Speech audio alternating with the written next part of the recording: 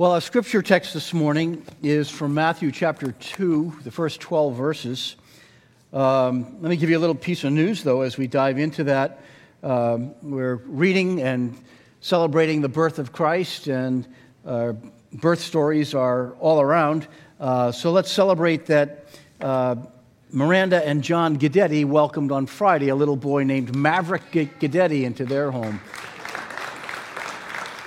Born about a week late, but right on time for Christmas at the same time. This is Matthew chapter 2. After Jesus was born in Bethlehem in Judea, during the time of King Herod, Magi from the east came to Jerusalem and asked, "Where is the one who has been born King of the Jews? We saw his star when it rose and have come to worship him." When King Herod heard this, he was disturbed, and all Jerusalem with him. When he had called together all the people's chief priests and teachers of the law, he asked them where the Messiah was to be born. "In Bethlehem in Judea," they replied, "for this is what the prophet has written. But you, Bethlehem, in the land of Judah, are by no means least among the rulers of Judah, for out of you will come a ruler who will shepherd my people Israel." Then Herod called the Magi secretly and found out from them the exact time the star had appeared. He sent them to Bethlehem and said, "Go and make a careful search for the child. As soon as you find him, report to me so that I too may go and worship him." After they had heard the king, they went on their way. And the star they had seen when it rose went ahead of them until it stopped over the place where the child was. When they saw the star, they were overjoyed. On coming to the house, they saw the child with his mother Mary, but they bowed down and worshipped him. Then they opened their treasures and presented him with gifts of gold, frankincense, and myrrh. And having been warned in a dream not to go back to Herod, they returned to their country by another route. Let's pray. Thank you, God, for all of the wonder that fills our thoughts and minds and hearts at this time. Thank you for caring enough about the human race that you didn't want to just see us wander off into our own darkness and deception and distress, that you loved us so much that you wanted to spend eternity with us. And you made a way for that to happen. We recognize that the way is through Jesus. The way is through faith in the Lord that you have sent as our Redeemer, not just as a child who stays in the manger, but who miraculously came born of a virgin and placed in the manger in order to live a life that shows us who you are, how we connect with you, how we are made right with you, how to serve you, and then died to take away our sins, that one day we could be like him. Lord, it's an amazing story. It's an amazing account. And yet, as your Spirit continues to draw near to each of us, and as Jesus takes residence in our lives, we know that it's a story that's incredibly personal.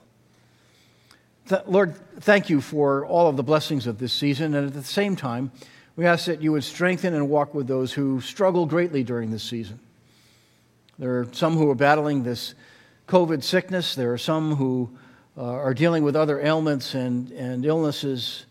And it can be a very challenging time to walk through this particular season, expecting joy and yet experiencing sadness. And we ask that you would give them an extra measure of grace and peace and strength. And we ask all this in Jesus' name. Amen. As we start this morning, I have a scene clearly pictured in my mind. It's a memorable scene, carefully created and cultivated for generations. It is a scene that you and I know well. We should. We've had a hand in presenting it, protecting it, and projecting it. Conveyed by cards, chanted by carols, illuminated by candles, intoned by choirs. Here is the scene. It appears through some words that are familiar to all of us. "O little town of Bethlehem, how still we see thee lie. Above thy deep and dreamless sleep, The silent stars go by. Silent night, holy night. All is calm. All is bright. Sleep in heavenly peace. Sleep in heavenly peace. This is a beautiful and peaceful picture. It's a wonderful picture. It's a picture I long for everyone to experience. Yet, if we're honest, there are problems with this carefully crafted and cultivated picture. It is incomplete, offering only a snapshot, not the whole story. It is inconsistent, insisting this is what Christmas must look like, when often it doesn't for you or for me in the way we experience it. It is incongruent with the experiences that you may be going through on this Christmas or some Christmas when tragedy hits or distress overwhelms or people are prevented from gathering together and families don't come together the way we hope. So please do not overreact by what I am suggesting right now. Don't go home and dismantle your Christmas creche. Don't go home and burn all your Christmas cards. That's not the goal. But pause. Pause long enough to consider what Matthew chapter 2, verse 3 throws into the Christmas scene around the large city of Jerusalem and the little town of Bethlehem. There's one verse that disturbs that entire peaceful scene. Here it is. When King Herod heard this, he was disturbed, and all Jerusalem with him.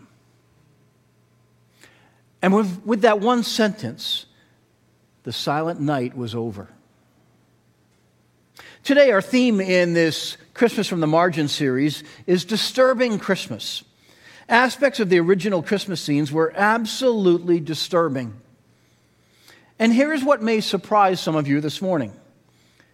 Something is missing if we don't find something disturbing about Christmas in our world today. So, are you ready to take Christmas to another level? We're going to talk about disturbing Christmas. Let me say good morning and welcome to North River Church before we go on. Welcome to all of you who are here in Pembroke. I'm glad that you have gathered with us today. And welcome to those of you who are viewing online. You are very much a treasured part of this congregation. And we're glad that you are taking the time and that you are connecting wherever you are. Some of you are in your home. Some of you are in other states. Some of you are folks who've been a part of this congregation for a long time. And you've moved away, but you've stayed tied to us through this wonderful online tool. I love the people who make up this church. I love what happens when we look deeply into God's Word and when we celebrate together.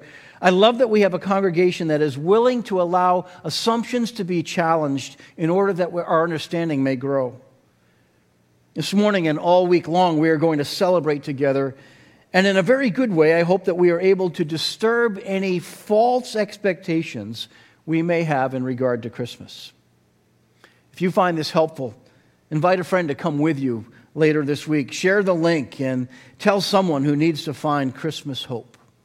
Here's the big idea that I want to get across this morning. I want to lay this right out up front. The arrival of King Jesus disturbs our illusions and declares that King Jesus requires our attention and allegiance. The arrival of Jesus disturbs something. It disturbs our illusions, and it makes demands of us that we give our attention and our allegiance to Jesus. I'd like to show you where this comes from. So far this month, we've been taking a fresh look at people who were in and around the original Christmas scenes as we discover them in the Gospels. All of these people were in danger of spending Christmas on the margins. On week one, we saw how through the acts of faith and determination in their lives, Tamar, Rahab, Ruth, and Bathsheba were all moved from the margins to the middle of what God was up to.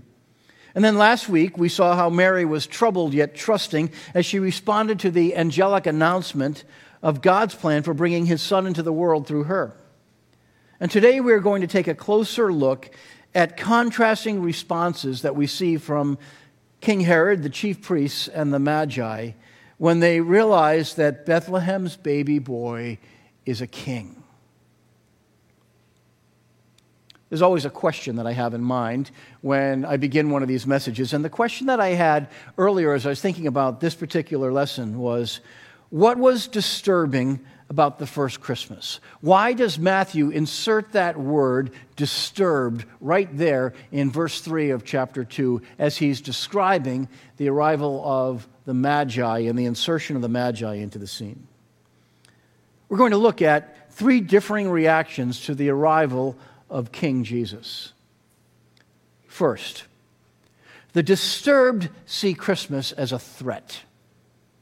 Verse 3 says it very profoundly. When the king heard this, he was disturbed. And not only does it say that he was disturbed, but all Jerusalem with him. On the day before the Magi arrived, King Herod's life was comfortable. Herod has come down in history to us as Herod the Great, and he was a real piece of work. He was the son of a high-ranking official with a mixed heritage that was both Edomite and Jewish, while his mother was an Arab princess from the region now known as Jordan. So while Herod was raised in somewhat of a cultural form of Judaism, he was also fully Arab on both sides. This was to great political advantage as Rome swept in and took over the kingdom of Israel.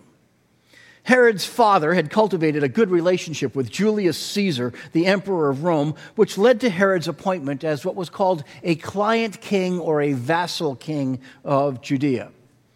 The simple meaning of this is that Herod was Caesar's man in Israel, and he couldn't do anything without having it sanctioned by Rome.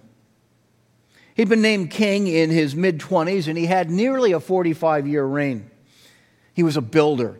He rebuilt and extended the temple in Jerusalem, and he built fortresses in a number of locations around Palestine and Israel as a whole. He had Rome's backing, and he figured out as well how to keep the Pharisees and the Sadducees, two major sects of Jewish people, in check. So, with all this going for him, why was Herod disturbed? Well, as an appointed client king, not as a king by birth or by popular choice among the people, he was concerned with his legacy. He was legacy building. He was ruthless too. He had 3 of his own sons killed while setting up 3 others who would be his successors. And he would build a legacy. The Herodian dynasty lasted some 130 years. But now on this day, some magi from the east show up claiming that the king of the Jews had been born. Not only that, but he was a messianic king whom the prophets foretold and a star had heralded. Can you see why Herod, all of a sudden, a man jealous for his own reputation, for his own legacy, might feel threatened? The Magi's claim disturbed Herod because Jesus threatened his autonomy. Because of his relationship with Caesar, Herod's autonomy was never complete. But no one questioned his day-to-day authority. No one, not even his sons, dared do that. Herod had Jerusalem under his thumb, and Bethlehem was a quiet little backwater village until the Magi showed up. And he wanted it to stay that way. The arrival of Jesus is disturbing today to all those who want to keep the status quo. Jesus never comes to fit into Herod's agenda or the agenda of anyone else today. He comes as the Son of the Most High God who steps into a world badly in need of change. He comes as the Messiah King who begins his work of transformation inside human hearts. Jesus comes as a threat to all who rule over their own personal kingdoms and want control.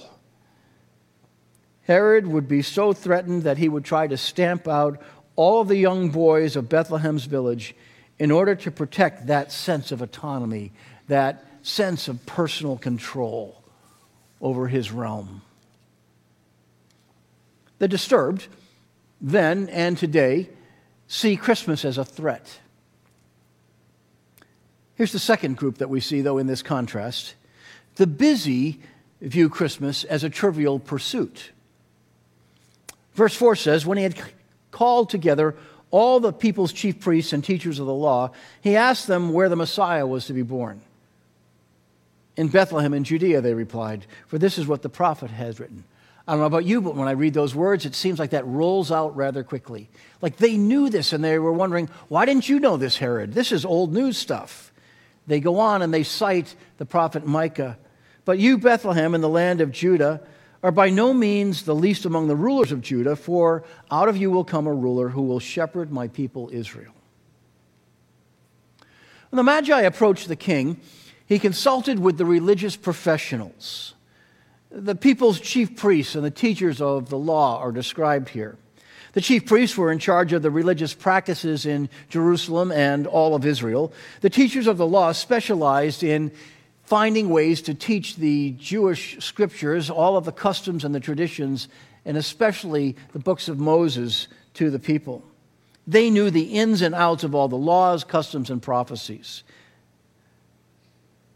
This made it natural that King Herod would consult them and eventually lead the Magi to them. If anyone knew what the prophets had written about the birthplace of the Messiah, this was the group that would know. And so the religious leaders took Herod and the Magi to two verses in Micah chapter 5, verse 2 and verse 4. Micah is one of those little books near the end of the Old Testament called the Minor Prophets. He was one of those prophets who was writing in the latter days of the kings of Israel. And he wrote about the last days, the times when the Lord God would begin to act on Israel's behalf. So chapter 5 includes two statements that actually say more than what Matthew quoted. It says, "But you, Bethlehem Ephrathah, though you are small among the clans of Judah, out of you will come for me one who will be a ruler over Israel, whose origins are from old, from ancient times." This specific prophecy contains two details. The first is that a ruler over all Israel will come from Bethlehem. That's not so unusual. That had happened before. King David was born in Bethlehem 1,000 years earlier. But it also contained a riddle. It speaks of a future ruler whose origins are from old, from ancient times. The riddle may have meant that this ruler would come from David's ancient line, but it seems there's more hidden in the riddle. It speaks of one with ancient origins, like the Son of God who had been involved in God's work since the days of creation.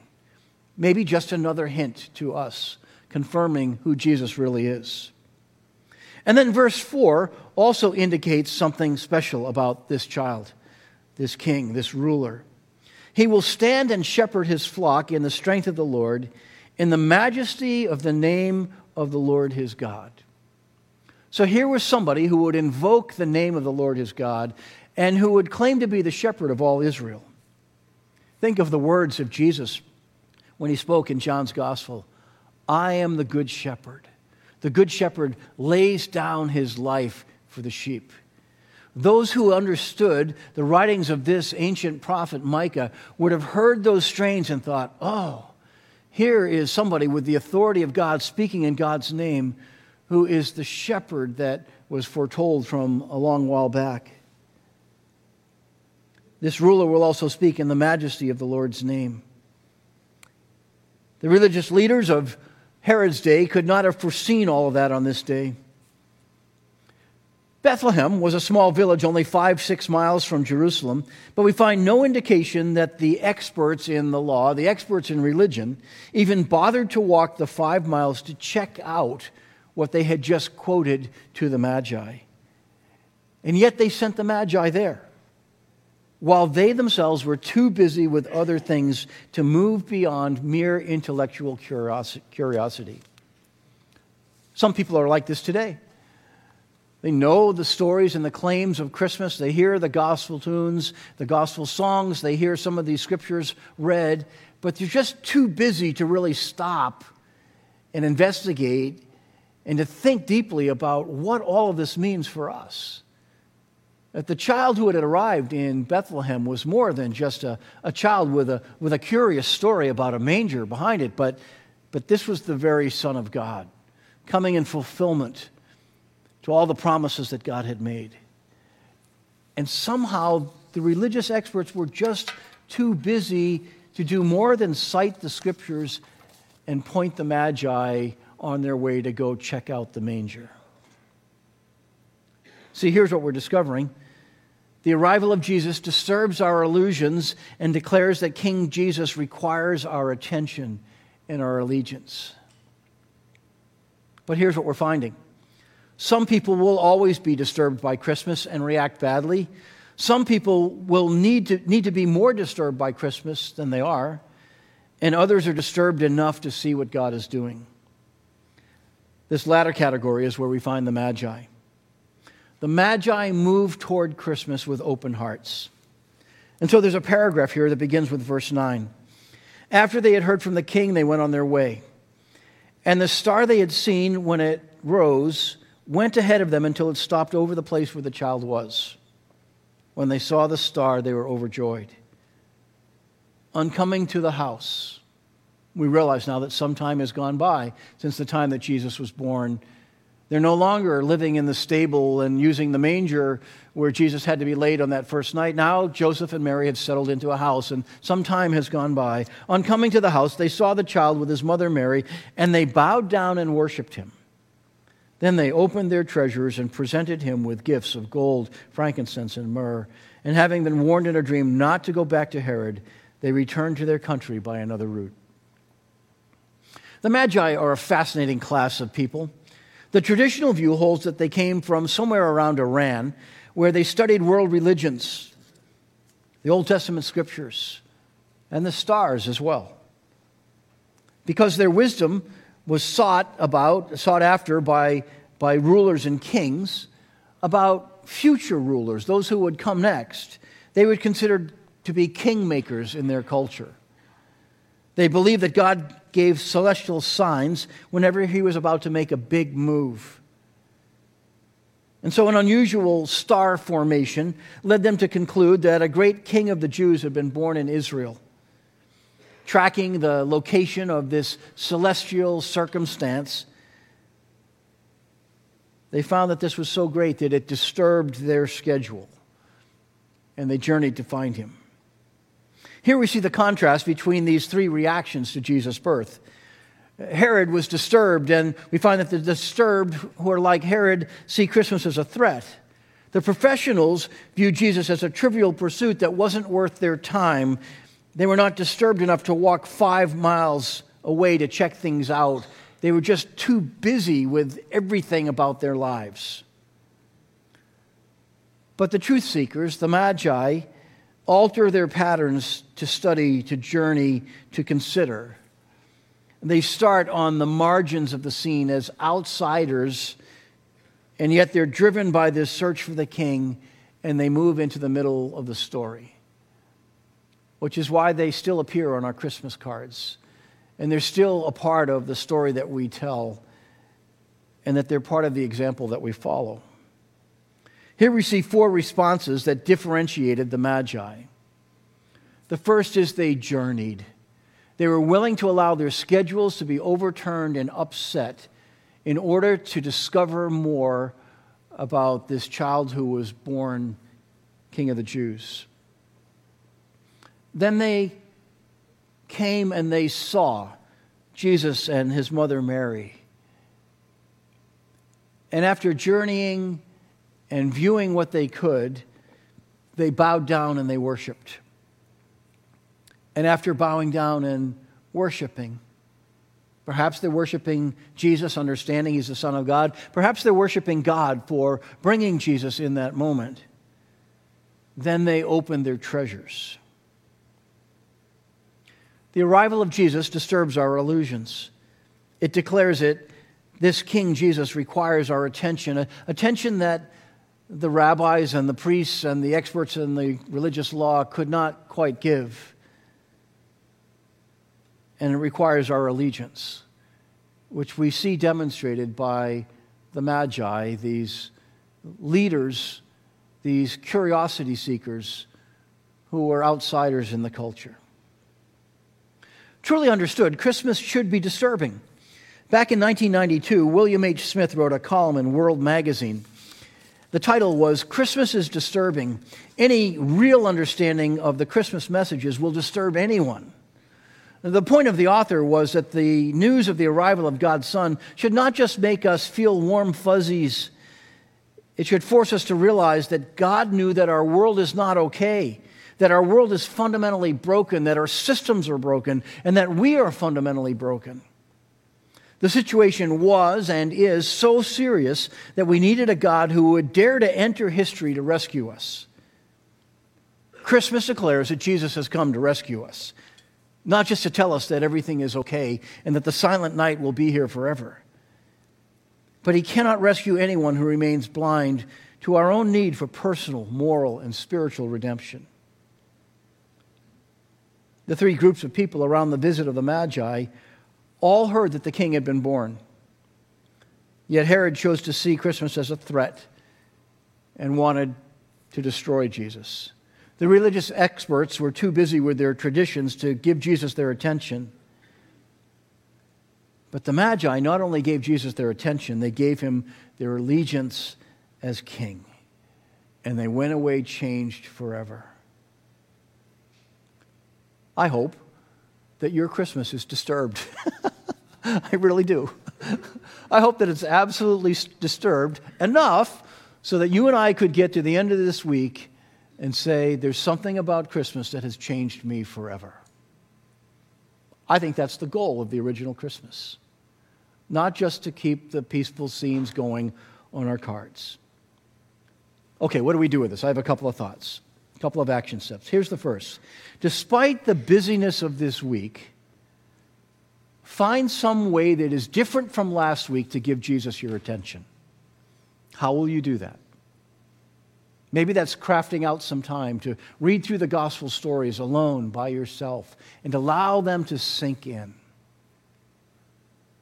Maybe it's going to a museum or somewhere where there's artwork that presents some of the Christmas story. And if you're somebody who soaks in messages through the eyes, let that resonate with your soul.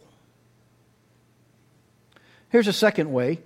When you've studied, when you've observed, give Jesus your allegiance. Somehow, somewhere. Whether that's here in the room when we gather on Christmas Eve, whether that's alone as you are thinking about Jesus, demonstrate to him your allegiance. How is it that you present yourself to the King? Again, borrowing from Andy Stanley, it's your move. What will you do with this?